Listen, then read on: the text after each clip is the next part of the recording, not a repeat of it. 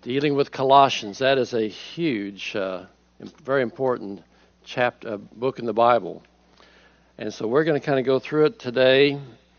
It's said to be ready in season and out of season. And I got about a month ago this assignment, so I began studying, and I was preparing for chapter 3. And then yesterday I was verifying chapter 3 was my subject, and they said, no, it's chapter 2. So, oh, okay. So I've kind of did some retooling and preparing, and a couple of good resources you might consider for your own library. Warren Wiersbe has great material. They call the B series. This is one on Colossians, Be Complete. And he has an excellent commentator writer. You would enjoy him. Also, William Barclay has his little daily Bible study series. If you're familiar with those. Mainly the New Testament. I think they've tried to carry on this tradition with the Old Testament, but the daily Bible studies, if you want something that's methodical, takes you through Scripture, it'll take a section at a time. It will go through the history, maybe a word study, a devotional thought. It all goes to, it's an excellent little thing that I took it, I mean, back in the 70s, I went through it, and a very helpful thing to methodically go through a book of the Bible. So consider that as well. I woke up Sunday morning with a little irritation in this right eye. Then by Sunday night it had gotten real red. And went to see Dr. Majors yesterday, and he says it's just like a blood clot hematoma that will absorb the blood after a while. So don't worry about it. If I look too grotesque, I'll put on some sunglasses and hide it from you. But we will get through this. Our assignment today is Colossians 2, 6 through 23. So let me start with a word of prayer. Father, we thank you for your word. Thank you that it has been preserved throughout history. And now we have it not only in our hands, we have it in many different translations, and we have an abundance that we can simply, with a few clicks on the computer, we can call up any passage and go into great commentary and study about it. So thank you, Father, for the availability of your word. You're preserving it. May this book of Colossians just come to us in power this morning, that we see the sufficiency and the preeminence in Christ. May we see our standing before you, that we do not have to earn your favor, that we have to gain your attention, but we are yours in Christ completely. So bless our study and our time together, I pray in Jesus' name. Amen. Okay, if we get this little clicker going. There we go. The theme of Colossians, and hopefully the two screens you can see, is that of the fullness of Christ, the preeminence of Christ. And so the fullness of Christ is all that you need, and all man-made regulations and disciplines cannot replace the riches you have in God's Son. So the preeminence of Christ, and that is revealed as you look in the chapters. The first chapter, Christ's preeminence declared. The second chapter, Christ's preeminence defended, which we're going to be talking about today. And then Christ's preeminence demonstrated, chapters 3 and 4. We say demonstrate, that means you will live it out. It's in your life, how you demonstrate the power of Christ. You're the living example to the world. So it is declared, defended, and then you demonstrate it. So we'll be looking at chapter 2 a little more specifically today.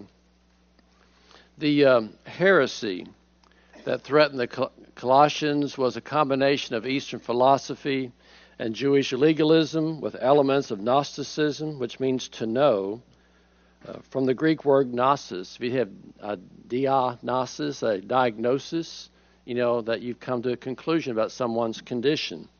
An agnostic, an A in front of gnosis, would be someone who does not know, an agnostic. In Paul's day, the Gnostics were people who were in the know when it came to the deeper things of God. They were the spiritual aristocracy in the church. So they were kind of the latest and greatest, and they would come along behind Paul and the Christian converts and would try to weed their way, worm their way into the congregations and draw them to their philosophy and their way of teaching. The heresy promised people such as such a close union with God that they would achieve a spiritual perfection. Spiritual fullness would be theirs only if they enter into the teachings and ceremonies prescribed. There is a full known, I can go to the next one. There is a full knowledge, a spiritual depth, and only the initiated could enjoy. This wisdom would release them from earthly things and put them in touch with heavenly things.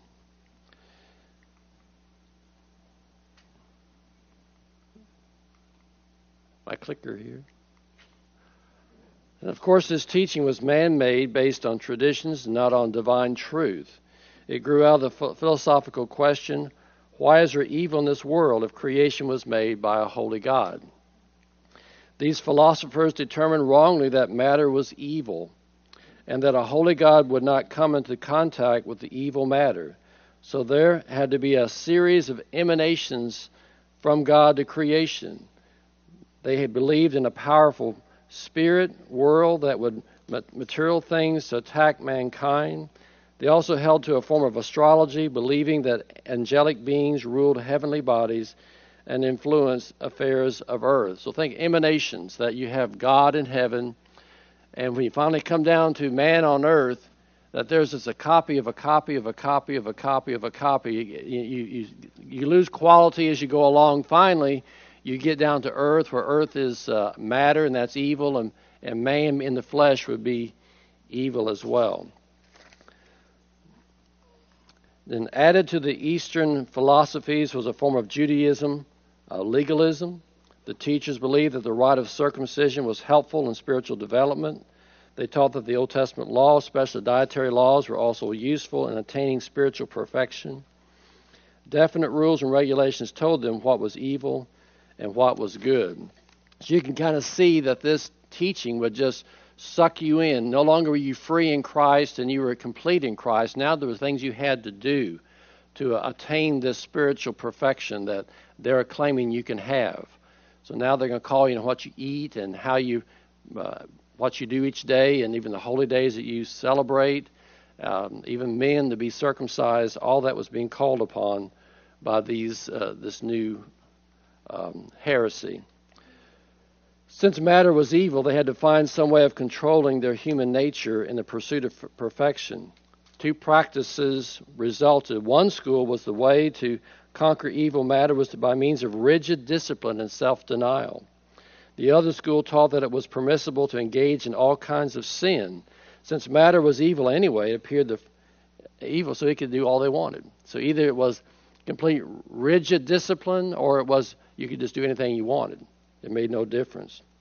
It appeared the first opinion was the one predominant in Colossae. It is easy to see how this kind of teaching undermined the very foundation of the Christian faith.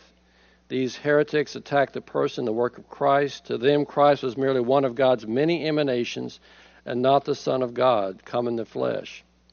The incarnation means God with us, but they taught that God was keeping his distance from us. Because if Christ was in a body and matter's evil, then therefore he could not be the Son of God. Jesus' work on the cross settled the sin question and completely defeated all satanic forces. He put an end to the legal demands of the law, and in fact, Jesus Christ alone is the preeminent one. All that the believers need are in Christ. He nailed, I said, your wanted poster to the cross. You know, back in the Western days, when you put the wanted poster of it, it said all the things you'd done, all the banks you had robbed, and the horses you stole, and that type of thing. And so, if you think about your wanted poster, you're wanted for the crimes you've committed. And Christ, in a sense, took your wanted poster and he nailed it to the cross. That those sins, those crimes have been paid for. So the false teachers were not denying the Christian faith, but only lifting it to a higher level. They're saying, we're just making it better. Why don't you follow us? We're making your Christian faith, we're lifting it up, making it improved, a better way to follow the Lord. They offered fullness and freedom, a satisfying life that solved all the problems that people faced. When we strive for spiritual perfection or spiritual fullness by means of formulas, disciplines, or rituals, we go backwards instead of forwards. Be careful when you hear of mixing your faith with yoga, transcendental meditations, Oriental mysticism, and the like. We must beware of teachers of the deeper life who offer a system of victory and fullness that bypasses devotion to Jesus Christ. In all things, he must be preeminent. And you've heard this before, but probably bears repeating, that if it's Jesus plus something, watch out. If it's something minus something, that he is not fully God or he's not fully man, or you try to take away his deity or his humanity, you need to run from that as well. Paul uses the vocabulary of the false teachers, but he did not use their definitions. He used the words in their true Christian meaning. He used the words fullness and perfect and mystery and complete, and used over and over again. All were used by the Gnostics, heretics. Look at Colossians 1, verse 27 as we get ready to move into our text. Colossians chapter 1. Let's start with 27. To whom Christ willed to make known what is the riches of the glory of the mysteries among the Gentiles, which is Christ in you, the hope of glory.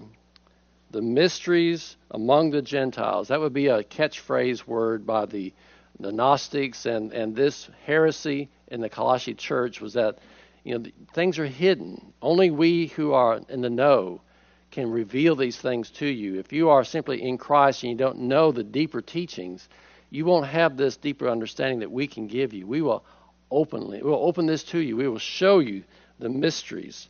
And Paul uses that same language to say, no, the mystery is in Christ, that he has revealed himself to the Gentiles. Be careful when someone tells you, we also believe in the Bible, but we offer something more, and it makes our faith even better. Nobody can give me what Jesus Christ has already given me. When all the fullness of Godhead dwelt in him bodily, you can't get any more when you have Christ. You are full and complete in Christ. And there's teaching about second blessings and being baptized in the Holy Spirit and those kind of things. I think many times those have come out of ignorance, because when you're in Christ, you have it all. It's a matter of learning who you are in Christ, all your privileges in Christ, all the promises you have in Christ. To know that, there's not a need for a second blessing or a baptism of the Holy Spirit that other denominations would teach. So Paul writes in chapter 1 that Christ is preeminent in the gospel, in redemption, in creation, in the church, and in his ministry. Chapter 2, Paul declares the danger of the false teachers. Paul warns Christians to beware of empty philosophies, religious legalism, or man-made disciplines. In chapter 3 and 4, Paul presents the antidote to false teaching, a godly life. Paul says it is our Christian duty to give God glory in keeping pure, enjoying fellowship with other believers, by loving each other at home and being faithful at work, seeing to witness for Christ and serve him effectively. Unless doctrine leads to duty, it is no use to us. Wrong doctrine will always lead to wrong living. So we live in a day now of religious tolerance, where one religion is just as good as another. That's kind of the mantra today. Some try to take the best from various religions and manufacture their own private religion. Eastern religions, asceticism, man-made philosophies are secretly creeping into our churches. They are not denying Jesus, but they are dethroning him and robbing him of his rightful place of preeminence. So now moving to chapter 2, this is kind of how it breaks down, that keep making spiritual progress, verses 4 through 7. Watch out for spiritual perils, verses 8 through 10. Draw upon your spiritual provisions, verses 11 through 15. And then the last part, 16 through 23, there's warnings to the believer. Let no one judge you. Let no one declare you unworthy of the prize, and let no one enslave you. Paul uses several vivid pictures to illustrate the spiritual progress. Looking verses 5 through 7 in chapter 2. 5 through 7. For even though I am absent in the body, nevertheless I am with you in spirit, rejoicing to see your good discipline and the stability of your faith in Christ. Therefore, as you have received Christ Jesus the Lord, so walk in him, having been firmly rooted and now being built up in him, established in your faith, just as you were instructed, and overflowing in gratitude. So now he gives us pictures of these illustrations. One's an army. It says in verse 5, being of good discipline and stability. These pictures are that of a military squad, that they are arranged in their order, that they are steadfast, that they are presenting a united front, ready to fight the enemy. Then in verse 6, it talks about being a pilgrim. Paul already encourages readers to walk worthy of the Lord. And later he used this image again in chapters 3, 7, and chapters 4 and 5. Paul uses this image of pilgrims several times in the book of Ephesians. Pilgrims are to walk in the same way they originally received Christ, by faith. The Gnostic teachers would try to say that there's some new truths that you need to follow. You started with Christ, you must continue in Christ, is what Paul is saying. Don't go to some new philosophy or teaching. You started with faith, you must continue in faith, and this is the way that you make spiritual progress. Then he says that in verse 7, that like a tree, it says, having been firmly rooted and now being built up in him and established in your faith. So the picture of a tree thinks you of Psalm 1, that we shall meditate on the word day and night. We like that tree planted by the rivers of waters. It'll yield its fruit in its season. Its leaf will not wither. Whatever you do shall prosper. The picture of a tree, that you're rooted and growing. Interesting to think about trees. It says that we're not to be tumbleweeds, where we're blowing around from place to place. We're actually putting down roots.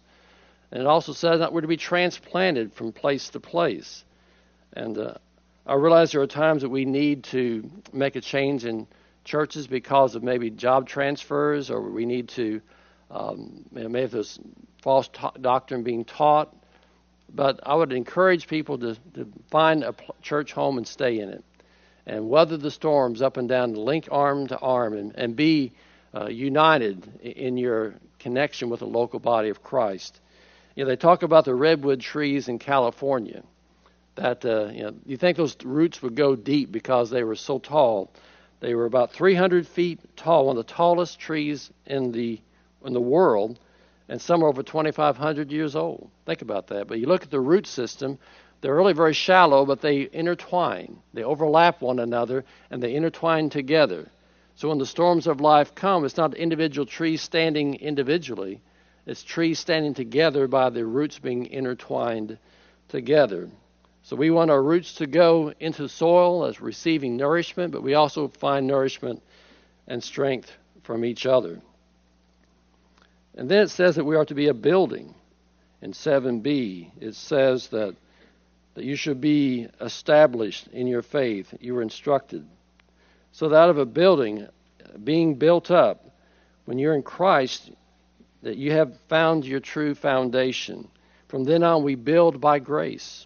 The word edify is often used in Paul's letter, simply means to build up. To make spiritual progress means to be adding to the temple, our bodies, as we build up our faith in Christ. Then in chapter 2, verse 7, it says that we should be like a school. In 7, it says, you were instructed and overflowing with gratitude. The out of instruction, that of a school. You're being taught. It is the Word of God being built and strengthened in your faith. Epaphras was the pastor of this church. You probably know from your study that Paul had not visited Colossae, that his converts had gone, Epaphras had gone and actually established this church.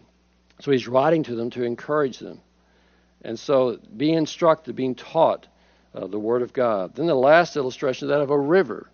In D it says overflowing with gratitude. The word means that of a picture of a river with overflowing its banks, that you can drink from that water. It's nourishing, that it's good for the soul. It's like an artesian well that's always pumping up and giving us rivers of waters that flows into eternal life, that grows deeper and deeper. Then it says with thanksgiving as a mark of the Christian maturity. When a believer is in Christ, he should have a thankful disposition, a thankful spirit. Hopefully that's being marked about who you are, that there's a gratitude and appreciation. There's a thankfulness in your life for others. It says that in 1 Thessalonians 5:17, be thankful in all things. And so we should have a thankful, gracious appreciation for life, and we show that to others. There's that you can be approachable. So Paul says thanksgiving is a mark of the Christian life. When a believer is abounding in thanksgiving, he is really making progress. Okay. By reviewing these pictures, we see how the growing Christians can easily defeat the enemy and not be led astray. If his spiritual roots are deep in Christ, he will not want any other soil. If Christ is his sure foundation, he has no need to move. He is studying and growing in the Word. He will not easily be enticed by false doctrine. And if his heart is overflowing with thanksgiving, he will not even consider turning from the fullness he has in Christ. A grounded, grateful believer will not be led astray.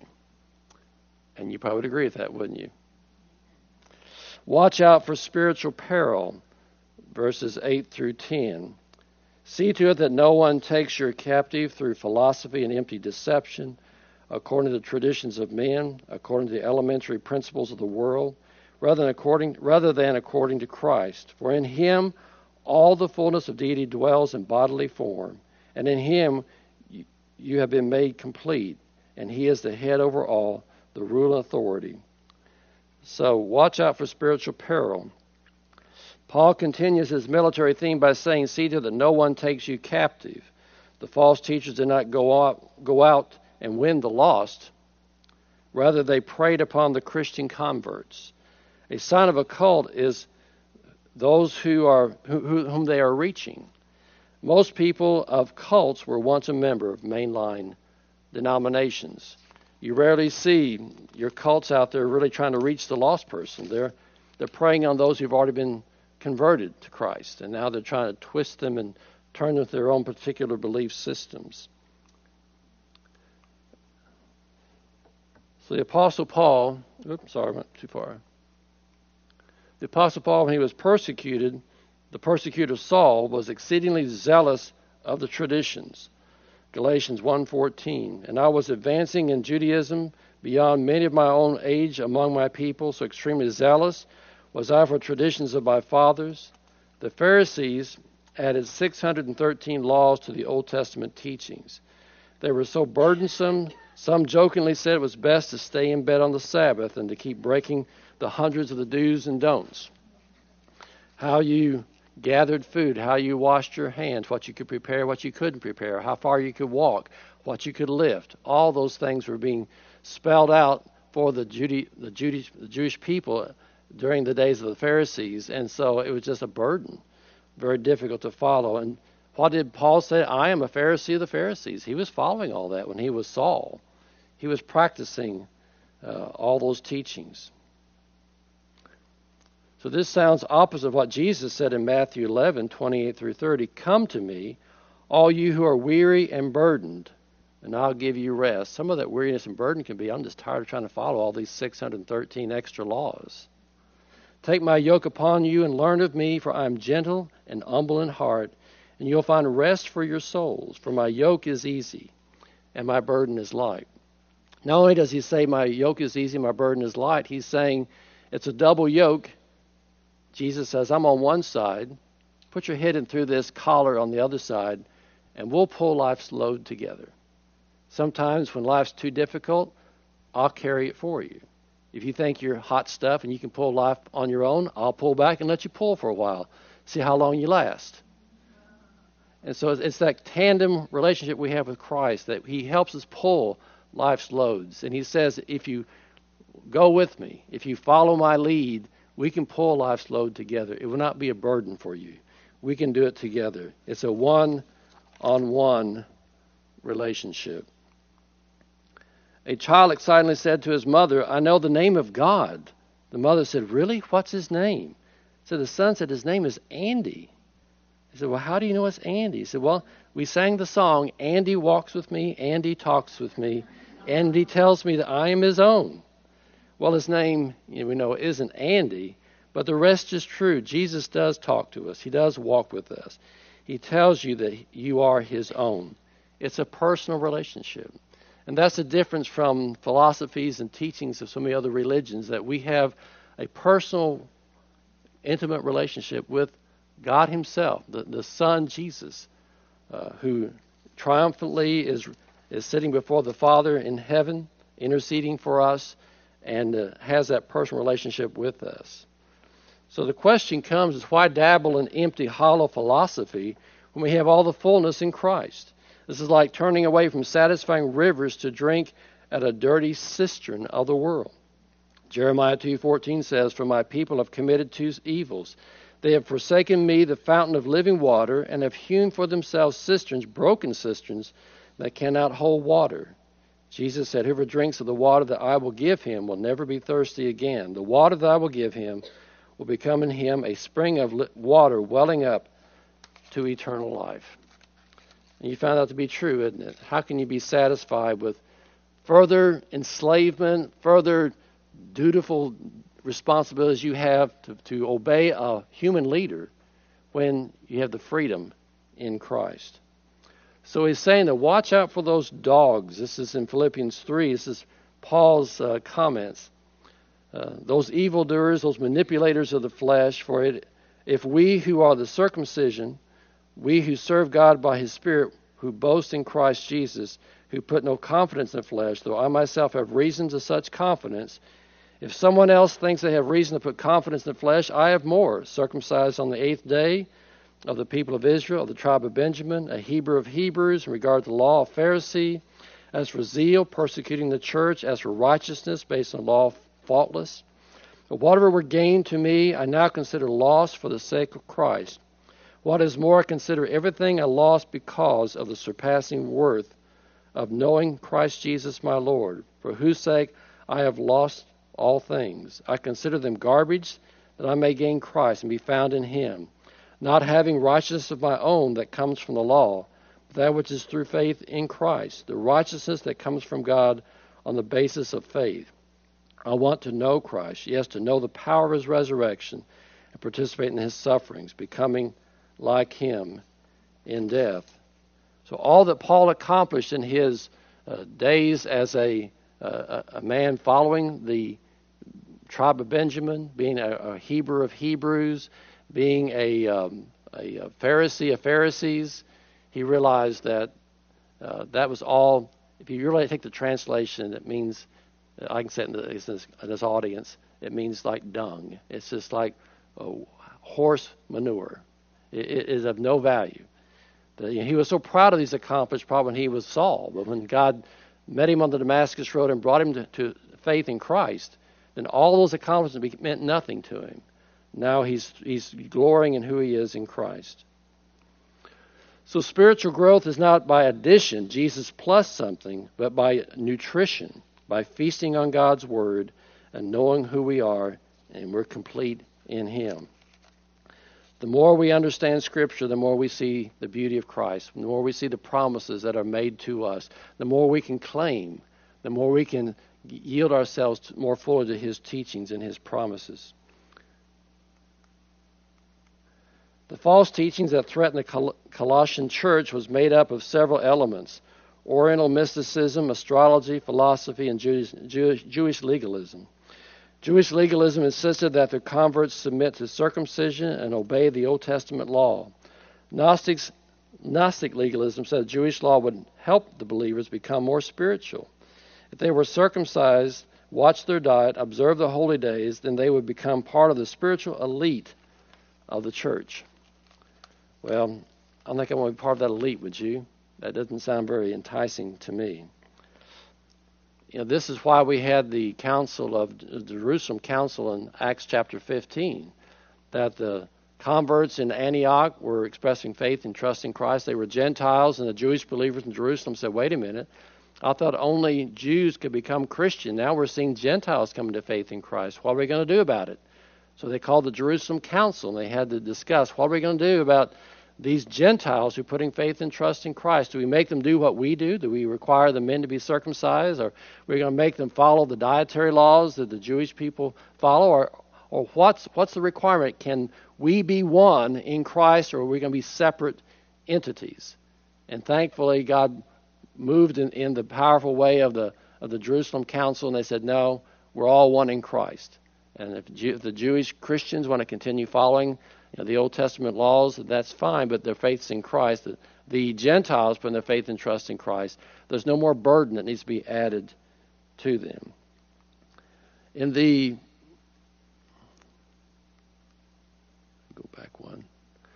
In the Old Testament, circumcision was a sign of God's covenant with the Jewish people. There was a physical operation that had a spiritual significance. The trouble was the Jewish people depended on the physical and not the spiritual. We put their trust on what happened. You trust more the act than you do what it symbolizes. A mere physical operation could never convey spiritual grace. People make the same mistake today when they depend on some religious ritual to save them, such as baptism, Lord's Supper, church membership, tithing, whatever. We have to make sure that these things are good. But if we're using any of those as a substitute for knowing that when they die that they'll go to heaven, that should put off bells, and red flags should wave when someone says, well, I know my name's on the church roll. Well, I know I was baptized. Buster Brown baptized me. That's got to get me into heaven. I tithe. I give more than 10% of my income to the church. And all those things are good in themselves because they're showing obedience. It shows that you want to follow Christ and you're being obedient to Him. But when you are using any of those as a marker for your salvation, then you put your trust in the very activity instead of faith and trust in Christ. So we talked then about baptism, the New Testament equivalent of circumcision. The literally means of baptism is to dip or to immerse. And so we have interesting discussions with our other denominational friends who sprinkle and pour. And realize that baptism is not salvific. It doesn't save you. But it's an act of obedience, that once you put your faith and trust in Christ, you want to follow the Lord in baptism. It's an outward sign of an inward commitment. So you should be glad to be baptized. It's a sign that you're saying to the world, I'm a Christ follower. I'm connected with this church. I want to make my statement. I'm coming out of the closet in a good way. Because you're stating publicly that you are a Christian and you're glad to be identified with Christ. You're picturing Jesus' death, burial, and resurrection, and your own death, burial, and resurrection. You're raised to walk in newness of life. So watery baptism is simply a picture of the spiritual reality. And so we realize it's symbolic. So I like to liken baptism like to my wedding ring. I could have a 4 or 5-year-old could wear a wedding band, and he might like it, but it doesn't mean he's married. My wedding band means I've been committed to one woman for over 34 years. And there's a relationship established there, and it's been ongoing, and it continues to this day. And that's what my ring symbolizes. It's just gold and it's round, but it symbolizes much more than the metal or the gold. Is actually a symbol of my relationship with my wife, Tama. And so that's what baptism is. Symbols of relationship. It's been ongoing ever since you put your faith and trust in Christ. As we mentioned, that He nailed our wanted poster to the cross. The law was against us because we could never meet its holy demands. When Christ shed His blood, He canceled the huge debt that was against sinners. The great transaction took place, spoken in 1 Corinthians 5:21. God made Him who knew no sin to be sin for us, so that in Him we might become the righteousness of God. That's an amazing verse, isn't it? You just take some time to meditate on that. It's just amazing that He who knew no sin became sin for us, that we might become His righteousness.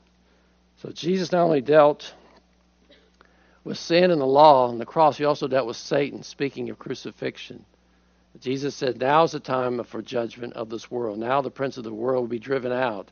The death of Jesus on the cross looked like a great victory for Satan, but turned out to be a great defeat for him when Satan could not recover. It makes me think of Genesis 3:15, the first promise of the Messiah. When it was written, said, I will put enmity between you and woman, Between your offspring and hers, he will crush your head, and you will strike his heel. So then it says, believers beware in verses 16 through 23. Paul gives us 3 warnings. We'll get there,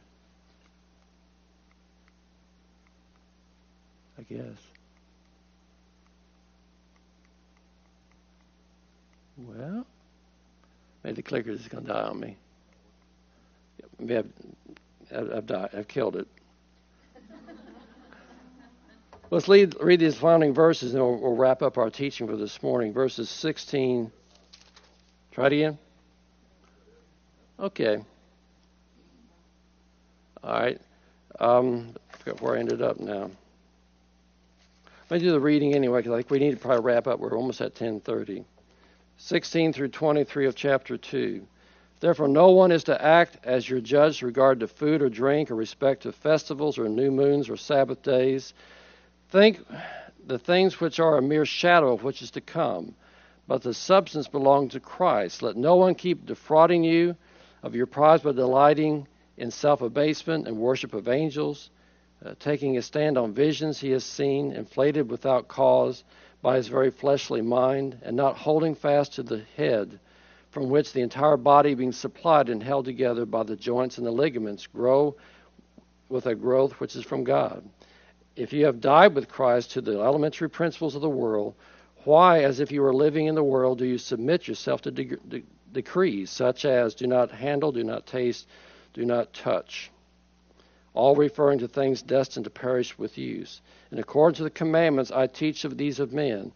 These are matters which, to be sure, the appearance of wisdom is self-made religions and self-abasement and severe treatment of the body, but no value, again, of fleshly indulgence. So he's basically saying, don't allow yourself to get into this position where you're following man-made rules and traditions and regulations. Don't feel like you have to follow certain commands about what day to worship. Now, we believe, as New Testament Christians, that it's Sunday.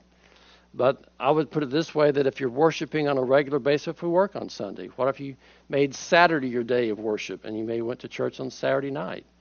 The idea that you should be 7 days regular.